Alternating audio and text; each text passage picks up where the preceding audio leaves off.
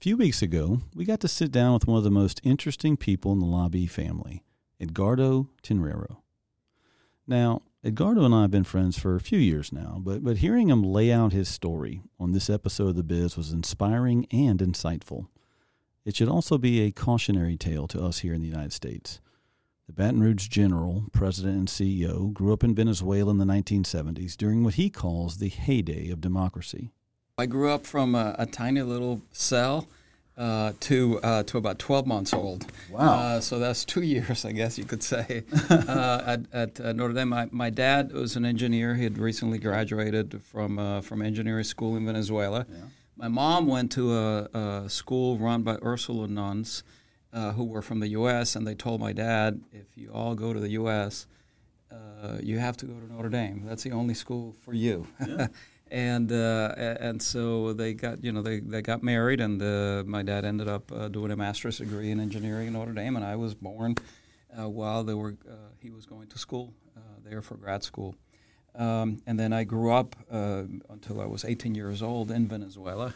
I guess I'd call it the heyday of Venezuela in terms of democracy and economic development. This is the 70s now, and it's just sort of, to me, a time that we will never go back to in terms of prosperity and freedom in the country, or it will take a long time for the country to get to that place. I went back to Notre Dame for school. It was the only school I applied to. Really? They waited to the last minute. I remember that was a risky move, and I kept calling admissions to say, "Hey, what's going on? Where am I? Yeah, we got your application. It's been a year now, but eventually they admitted me. I think because I pester them so much, and I also did my postgraduate work there. I got a master's in finance. Undergraduate was initially engineering, like my dad, but I pretty soon realized that I was not cut to be an engineer, and I did economics and philosophy there.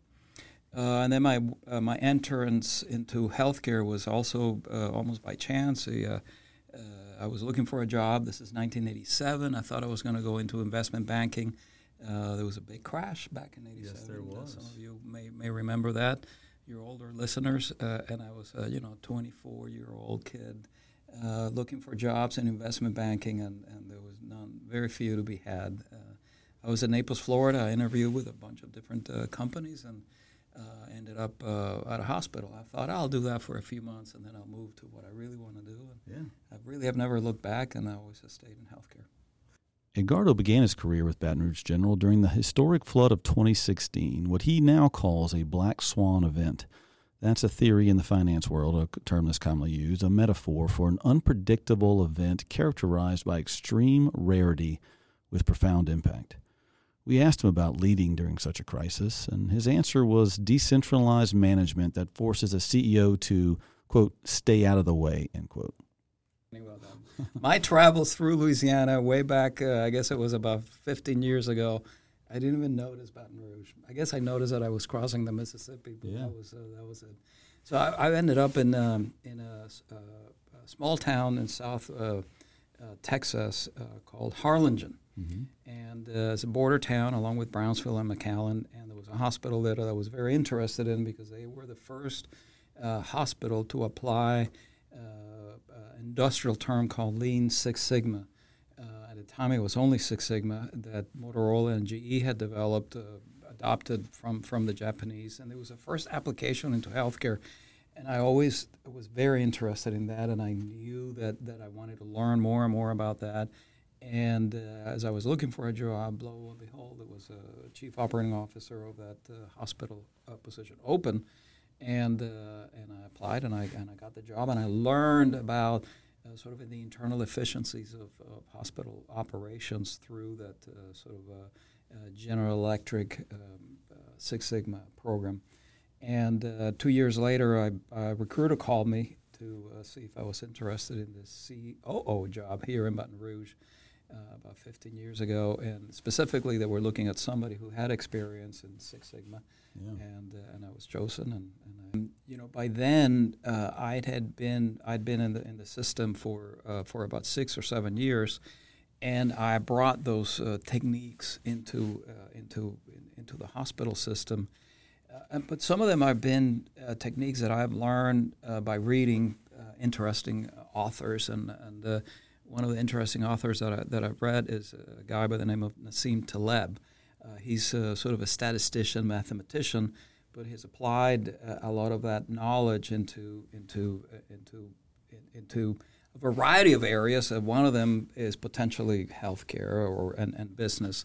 So he's if you've now probably learned or heard the term black swan. Yeah. Well, that he was the one who coined that as a basically a way of telling you that there are events out there that are unpredictable, that nobody can predict. There are 6, 7 standard deviations on one side of the bell curve, and they're unpredictable. Like we got like 10 of those in the last. Well, like 87. Years, right? I was just talking about the crash of 87. Yeah. He made all his money on he was a stock guy, trading guy, and he made all his money in 87 in the crash. And so anyway, he talks about how do you make an organization anti-fragile. Yeah. It's not just robust, which resists stress, but is one that becomes stronger with stress. And so I always thought, how do I stress internally my system, and my team to make sure that when unexpected events happen, like the flood, we're ready to react. And actually, after the flood, can we be stronger than we were before the flood? And so that kind of philosophy, it was already in the DNA of the organization, and it's almost like the opposite of what you typically think a CEO does. You make the organization stronger by making sure that everybody who's inside the organization is working at the maximum of their ability, without central control and direction. Right. They're standing on their own 2 legs. But exactly. They understand the culture and the mission, and they're able to implement and execute it. Exactly. They know the mission. They know the where we're going, and then your job is to kind of at that point stay out of the way, because as a CEO, there's no way that you can know everything that needs to happen to make sure that you're moving in that direction at a very fast pace. We talked more about this concept in terms of leadership style, and Edgardo explained this similarity between capitalism and good management, not just in business. No bureaucrat at a central office could know all the intricacies of what's happening at the lowest level of the economy, and I think it's true of an organization. And then that gives people the chance to show and display what they're best at, and your role then is more identifying talent, nurturing talent, and creating the systems and structures that allow that talent to flourish. And then when the flood happens, you simply put a command center in place, and you let the team take over. Yeah. At that point, you're more of a nuisance. You're out there cheering people on and breaking barriers if you have to break them, but for the most part, you have to step back. And again, it's interesting that I learned that not only by studying economics, but also that's the Lean Six Sigma approach that the Japanese implemented with Toyota Production Systems and all of that, which is it's a team bottom up that assures that your processes have quality. And I'll never forget one of the first times that I had an opportunity to work at this hospital in Harlingen. It was called Valley Baptist. And we had to solve a complex problem. We brought the team together. I was the executive sponsor. And I open up, here's what we need to do. And then the black belt tells me, and now you leave the room. And I was like, wait, hold on a second. I'm the chief operating officer. I'm supposed to, no, you leave the room and you come back in 7 hours and we'll show you what our plan is. And you have a chance to veto it or modify it, but it's going to be the team's idea, not your idea. And that was a big shift for me of letting go of control and recognizing. And that's a challenge that many CEOs wouldn't go for. I mean, the tempting is to do the job well, you have to be on top of everything. Exactly. To trust and Exactly. And of course, we see this in all aspects of life. That's right. If you've been following the Ukrainian war with Russia and the invasion, you realize that the Ukrainian, much more mobile, because they have to. They have no choice. Exactly, and the Russians much more top down, and that didn't work. Like many industries in America, Edgardo believes it's imperative we keep our healthcare system independent, and he's seen firsthand why that's critical. The issue that, again, I think the way to protect it is by remaining as independent as possible. And so the goal is to protect that care model. And if you put barriers and systems and structures in place to protect the physician from a lot of the red tape, then your system becomes attractive to a certain portion of the physician community that wants and thrives on that independence. And that's the secret sauce. I mean, it's not secret. Right, but that's your Coke it. formula. Yeah, that's it. And to the extent that you do that, you attract the physicians, and the better physicians you attract and retain, automatically they come with patients, because patients trust that physician and then the healthcare system in which they work. And so if we didn't protect the physician from these outside influences, then I think we wouldn't be where we are today. And I'll give you an example of one. Okay. For the last 10 years, we've been hearing value-based care, accountable care organizations. In essence, the old HMO from the 70s and 80s and 90s, but with different lipstick, I call it, because it's still the same. You're trying to control the relationship between the patient and the physician in order to lower costs. And I don't think that model is going to work. And the reason is because it begins to corrupt, that sacred space between the patient and the physician. And we already know that HMOs, there was a backlash against HMOs in the 90s because people wanted choice. Right. And so we don't call it HMO anymore. We call it a variety of other terms, but it's the same game. And so I go counter to that narrative that is in the marketplace right now, coming from both the federal government and the insurance companies, and I try to protect it. Now, I'm going to play the game as best as I can. If they come to me to tell me, hey, we can give you a quality incentive if you achieve the following goals, then I'm going to go after those goals. Right. Because if you have the type of culture that I was talking about earlier today, and you're small enough, then you're nimble enough to change and quickly react to what's happening on the marketplace. What happens, and not just in healthcare, but with any organization, the bigger that you become and the more vertical and horizontally integrated that you are, you can't really figure out how to allocate resources in an effective way, because you don't have the pricing signal, to determine whether or not you're making a good investment or not. And that, think about it. How do I know if I am vertically and horizontally integrated that how much I should charge Department X for a service that Department Y is selling to Department X? It becomes difficult. But if I'm small enough, I'm buying that service from somebody else at a price. And so I'm able to allocate resources efficiently according to, just basically that's how capitalism works. That's right. You get a price signal that determines whether you're making money on something or not. And that's why I think being smaller is more long term is going to be better than if I become vertically and horizontally integrated into a large organization. For healthcare. Now, for other industries, it might be something different. For other cities, it might be something different. And New Orleans is different than Baton Rouge, and is New Orleans different than Baton Rouge? I think so. I learned about that. Well, you know what? Did you read that in a book too? I read that in a book. It was called Rising Tide. Yes. And those darn levees. Somebody, I was interested in the whole thing, and then all of a sudden I started noticing a little bit of a difference. And a physician, a friend of mine, told me, you got to read this book. If you want to understand Louisiana, you got to read the book. So I read the book and I realized, oh, wow, this is why it's different. Yeah. Edgardo reflected on his teenage years in Venezuela, where his parents were heavily involved in politics, and the main forces at play were left-leaning political parties with very little free enterprise approach. He came to the United States with that same left-leaning foundation, but after seeing in his own country what slowly evolved, from nationalization to a full-blown socialist communist dictatorship, and noticing seeds of that socialism here, he began to grow cautious and vigilant.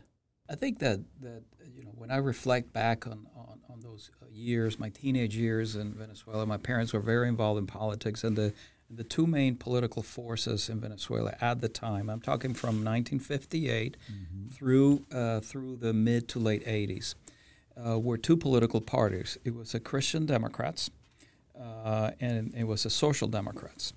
Both Christian Democrats and Social Democrats are sort of, I would consider them left-wing government intervention approach to the economy parties. The Christian Democrats are big in Chile, in Central America, Italy, Germany. Those are the main areas where the Christian Democrats have. And they have a philosophy and an approach. They use Catholic social teachings to guide their politics. But from an economic perspective, I consider them more on the left side. In other words, it's nationalizing industry, like oil was nationalized, and so was the iron ore industry and the aluminum industry. So the basic industries in Venezuela were nationalized by both parties, and they were both in agreement that was the best approach. Of course, growing up in that era, I didn't even think that was a bad thing. It was just, we were very prosperous because. So that nationalization was taking place while you were growing up there? Yes. So you began in more of a market-driven economy that turned into a nationalized yes. Or it was certainly, let's say that it accelerated that process. So Venezuela never really had a strong pro-free enterprise, sort of capitalist approach to things for a variety of reasons that we won't go into. But that was the environment in which I grew.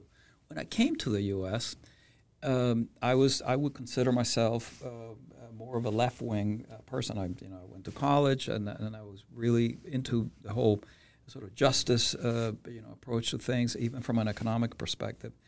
But then I had my first job in healthcare, and it was basically getting patients who qualified for Medicaid into Medicaid. And that was my first job at the hospital. And pretty soon I recognized that, wow, we have a system at the time in the U.S. where if you're a single mom, the more kids that you have, the more money that you get from the state. And I thought that's something's not right. And immediately began to question, why are we setting up a welfare system that encourages the behavior that we ought to be discouraging? And the more I thought about that, the more I realized, well, something's not right. And then simultaneously, as that was happening at my work here, I saw the deterioration of what was happening in Venezuela. And it was a race to see who could be more left-wing. And eventually the population recognized that, hey, if you really want to be left-wing, then go ahead and actually elect somebody who's a full-blown socialist communist. And that was Mr. Chavez. And they did. They did a constitutional reform, and it was over. It's now, in essence, sort of a left-wing, dictatorship with all the negatives that come with that. The whole capital structure destroyed. Our capacity to produce oil and refine oil destroyed, and sort of a lot of cronyism and corruption. That's what you get, and that's what we had. And so then, I moved back to moving back to the U.S. environment, I began to see more and more these sort of left-leaning, philosophies of government intervention by quote the left and quote the right. They both want to intervene in sort of the direction of and centralizing power in Washington for their own projects, and some more than others, some presidents more than others. It varies over time, but it's this relentless movement toward centralizing things in Washington and toward more and more government intervention. Ultimately, that worry is what caused Edgardo to become active in LABI. After he visited with us and shared his story, his concern, and his desire to be part of a team upholding the principles of free enterprise here in Louisiana. And I think that eventually destroys what's great about this country. It may not happen right away. It took 30 or 40 years in Venezuela, but I see that deterioration, and it worries me. So when I came to talk to you was basically to say, wow, I looked at your website, and I knew from your prior CEO that I forget his name, but I remember.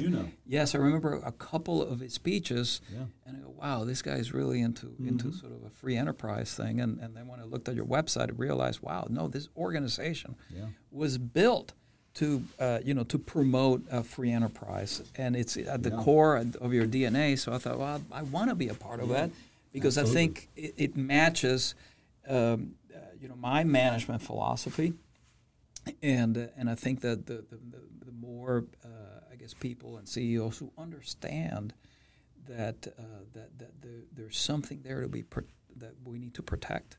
If you enjoyed our conversation with Edgardo, be sure to check out our other episodes of The Biz, where we profile interesting people doing great things all across Louisiana.